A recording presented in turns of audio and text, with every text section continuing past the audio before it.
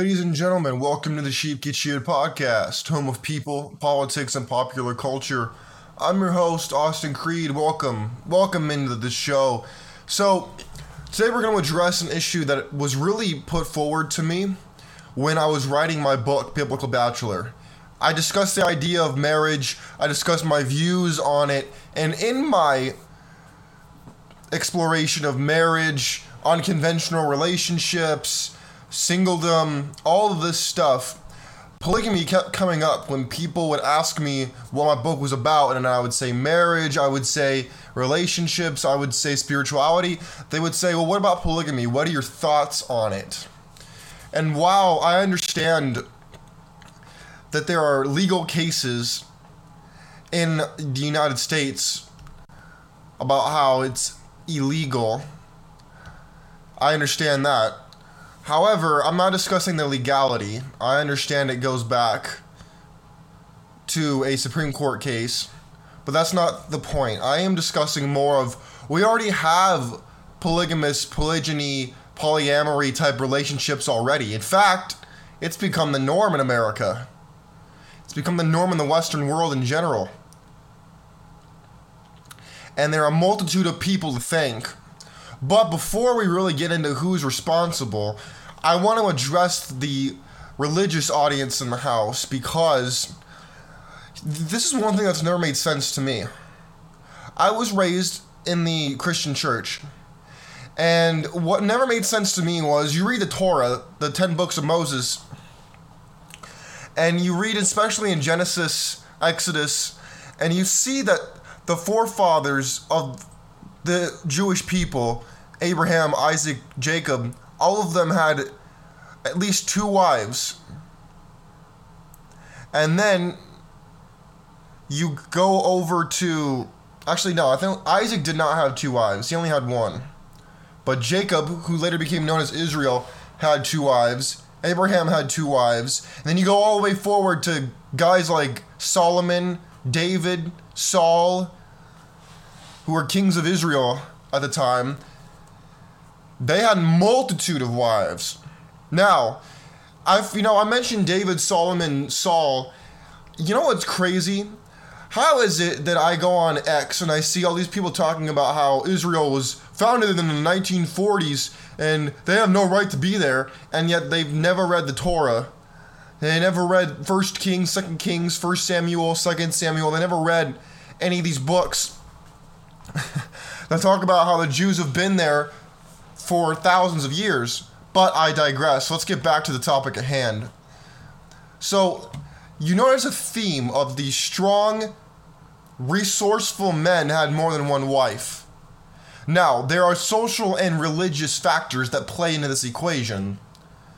Back in the day, men and women didn't live as long, the life expectancy was pretty low, men would die especially young because of all the wars that were going on, how abundant slavery was, and so the men with resources, just like the men today, but instead of driving a Lambo and having a private jet, the guy might have had 100 sheep and 20 donkeys. And he had the ability to take care of multiple women, so he did. Versus now, nothing has really changed. It's more of the women want him because of hypergamy, which is fine. But then we have this passage from 1 Corinthians 7 in the New Testament where Paul says that every man should have a wife, and every wife should have a husband. So how do we go from having this polygamous culture of multiple wives, whether it be 2 or 700 in Solomon's case, to this idea of it completely being out of the question and unbiblical? I was looking on Reddit, the subreddit Ask a Christian, because someone actually asked this question. I found it really interesting, looking at how people were explaining it away. People would explain that God didn't support it, he merely allowed it. And I said, well, what's the difference then? That's like saying the government, for example, marijuana is illegal in on federal law. It's illegal, which means it doesn't matter what the states say because of the supremacy clause of the United States Constitution,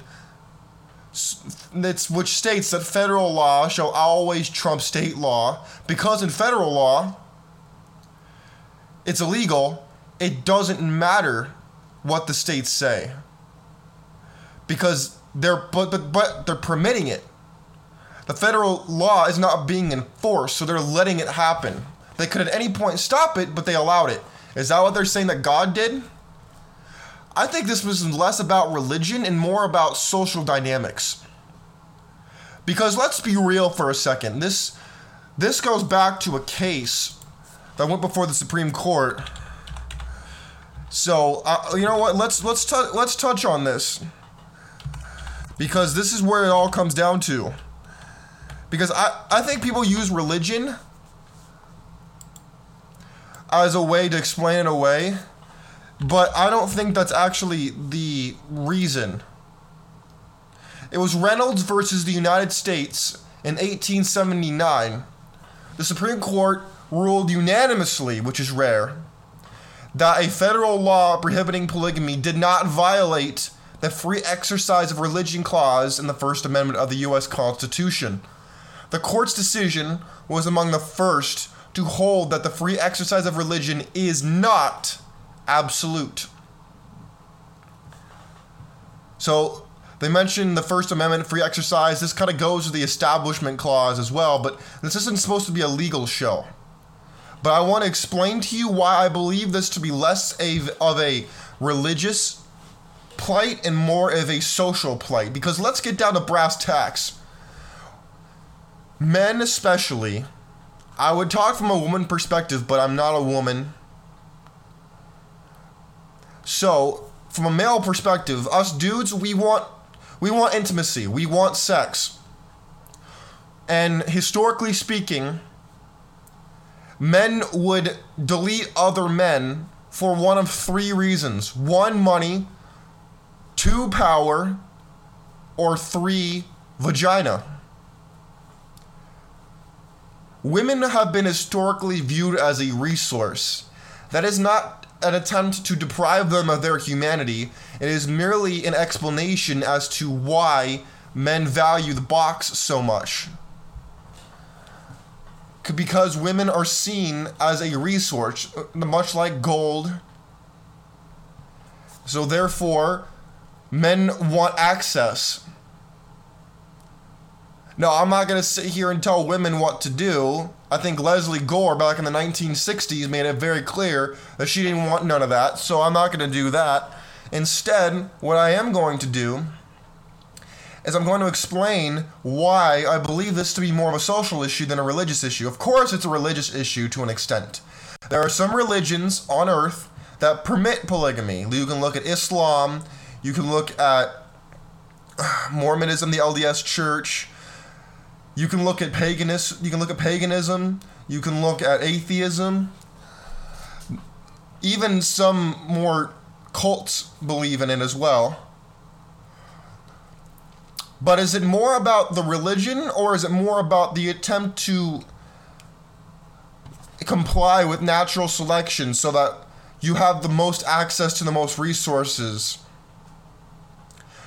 I firmly believe that this is more of a issue for social, more of a social issue, because let's look at it this way. If there's 100 men in the town, right? And there's 100 women in the town, but yet one dude is married to 10 of those women because he's the richest guy in town, do you think then that 10 of those dudes who now either A, get no woman, or B, have to share a woman with another man, do you think they're going to resent that guy who has 10 wives? Yes. Yes, they are.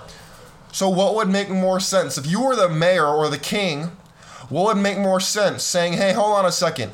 I could allow this. Or I could say, hey, you know what? Every person gets one other person. So that there's no fighting, or that it's minimized, and we don't have people who have a bag get 10 women, and then 10 other dudes have none, and then are liable to become lowlifes and criminals and revolt against me. Does that make sense? That's more how I see it.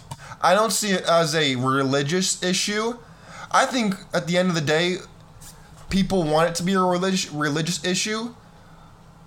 But you know what? The fact of the matter is, what bothers me is Christians especially want to almost see the Old Testament as inferior to the New Testament, which I think is disgusting, by the way. They want to take people like Paul and have him be more important than Moses.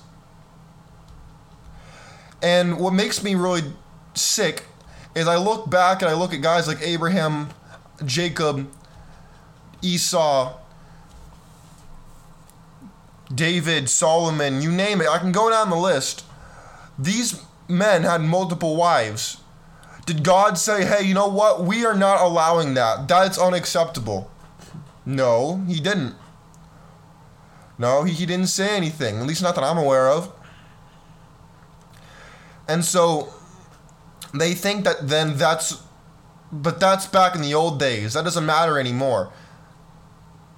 Again, I think this is more of a social issue. I think they don't want it to be true because A, they've been programmed and conditioned to believe that that is wrong and bad, and B, the feminists don't like it because they want to be able to do whatever the hell they want and have it both ways, and C, I think that we as men have gotten to the point where we don't even think we don't want other people to look down on us. So we don't want to say, hey, yeah, I want multiple women. Hey, I was designed for it. It's what my biology says I should do.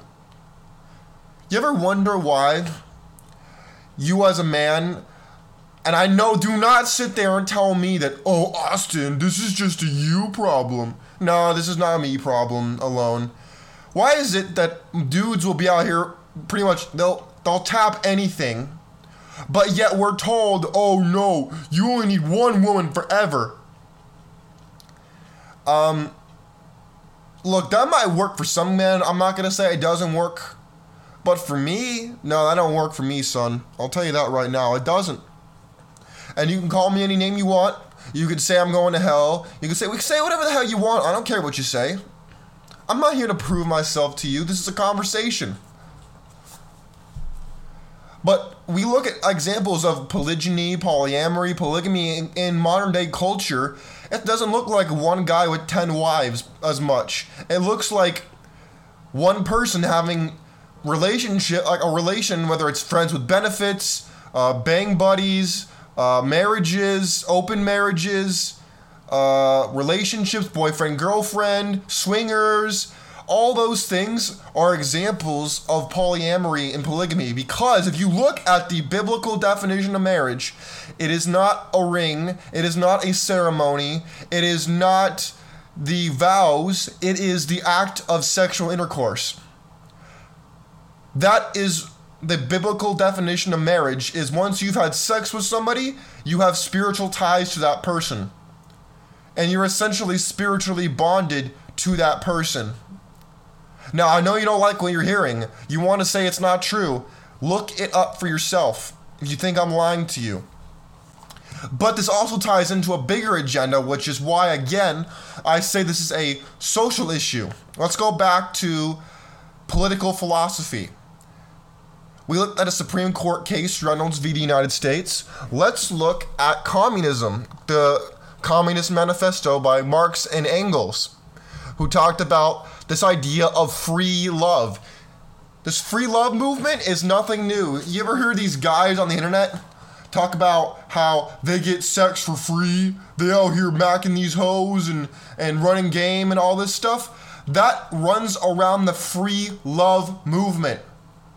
In other words, will help marriage go away if the women just open their legs to all these men. Because back in the day, for a man to get sex, he had to marry the woman. She wasn't gonna just let him hit and skeet. He had to actually get married to her. Not because the woman wouldn't necessarily just give it up, but because the other men in society, the fathers, said, oh, hell no. You ain't gonna go knock up my daughter and then bail. No, I'm gonna make sure your goofy butt ain't gonna just bounce. And Marx and Engels, Lenin, all these men said we cannot have a revolution, we cannot create our utopia if we first do not do away with this idea of what they call bourgeois marriage. They saw marriage as an oppressive structure, that the man was the oppressor and the woman was the oppressed.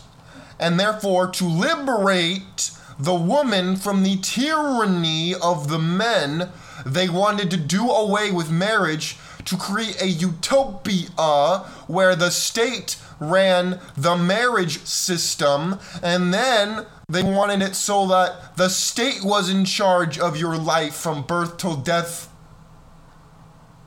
Did you get chills up your spine yet? They hated private property. They hated family structures. They hated children being taught by their parents. They saw, if you look at it like this, they were big simps. They knew they had nothing to offer the women, because if you didn't know, Karl Marx was largely a bum. If you didn't know that, you might want to look it up a little bit, but Marx was a couch surfing bum. And so he knew he had nothing to offer women. So what he did was dirty Mac the women around him, and then badmouthed their husbands, and then got into their pants. That's what he did. I'm not making this up. There is tremendous history to this. Who do you think were the pioneers of early feminism? It wasn't women. It was men like Marx and Engels who were the first ones to really point out this idea of the marriage structure being oppressive towards women. Who then turned around and they said, yeah, I think it's oppressive. And then they wanted to, quote, liberate the woman, when all they were really doing was saying, hey, go away from your husband and become a servant of the state. Why do you think you see so many videos on TikTok, Instagram, and Facebook, and all these other places about how women are burned out and how they're unhappy and they don't want to be working anymore? Because they fell for the trap. Instead of serving their husbands, they're serving Uncle Sam now. They're serving the big business. Instead of serving their family dinner, they're serving their boss worksheets.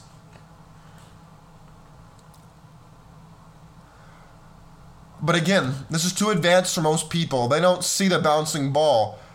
I talked about this before, how it was Rockefeller and his friends in the Rubber Baron Club who helped push the women's liberation movement, because they wanted to tax the women and they wanted to get the children in school earlier so they could control their thoughts and teach them not how to think, but what to think. And it all comes back down to using positive language to poison people. We've gone from such a traditional society to we're completing the circle. We've gone from polygamy was actually allowed early on in the United States because the laws, the state did not have jurisdiction over marriage. It was a religious. It was a matter of the church, of the cloth, not of the state. But then it became a part of the state, because the government wanted more control over the average person. So then, the state got control of marriage, started to define it, aka Reynolds v. United States. Then child support came along, then the feminism movement came along, then now we have polyamory, polygyny, free love. All this stuff is now available to everybody.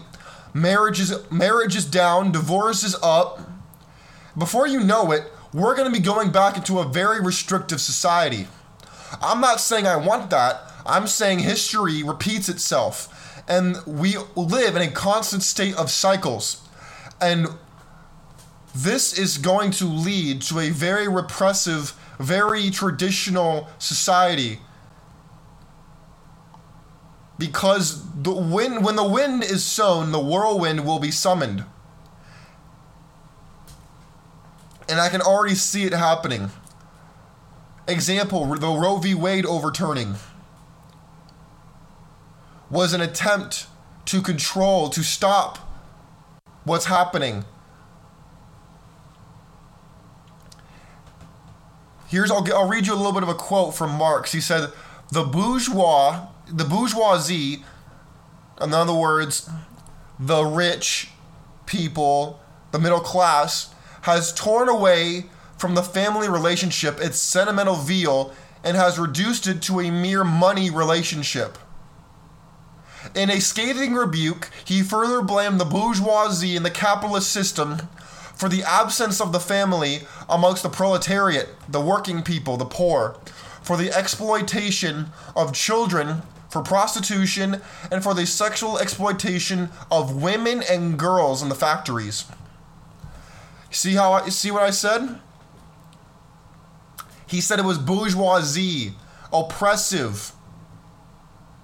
The family structure was bad in his mind. He wanted everything to be free, everybody to be happy. And when you read something like that, you want to agree with him. Another thing that Marx said was, there is no love in a bourgeois capitalist society. Use is the only currency in a bourgeois capitalist society. And when you hear stuff like that, or the quote I read earlier about free love, you think, yeah, that's true. Yeah, use is the only currency. But what you don't realize is the idealist utopia he's talking about is just a different flavor of the same thing. It's not actually different. In its approach, it's different in its outcome. In other words, you get a different flavor. It's still a lollipop. It's just a grape flavor instead of cherry. It's not actually that much different. It's the same thing in different flavor. You really don't think that in this free love, polyamory, polygamy, polygyny society, people don't feel like they're being used? People don't feel like they're being exploited? Of course they do. It's no different. In the same way, when it comes to the bureaucracy and use, do you really think that in the bureaucracy, people don't step on each other's necks and toes and fingers to get ahead? Of course they do. But you didn't know that because you don't want to believe it to be true. Marx and Engels had also discussed that the absence of the family was the original and natural state of humanity.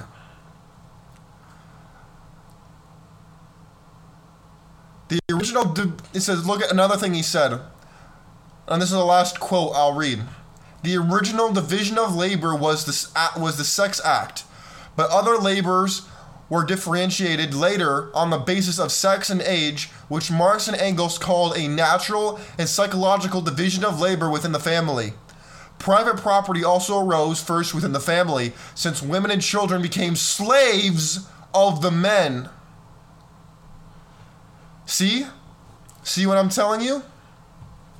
He said that the man was the oppressor and the women and children were the oppressed, and thus to liberate the women and children, they needed to be out from under the tyranny of the man.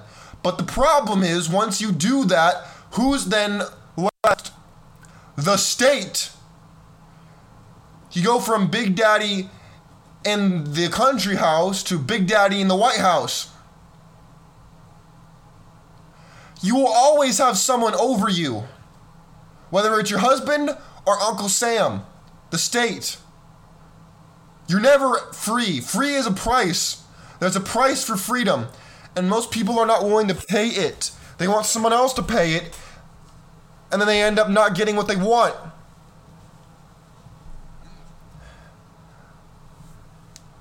I gave you a lot of history today, my friend. This is what polygamy and polygyny has led to, is people want to be free.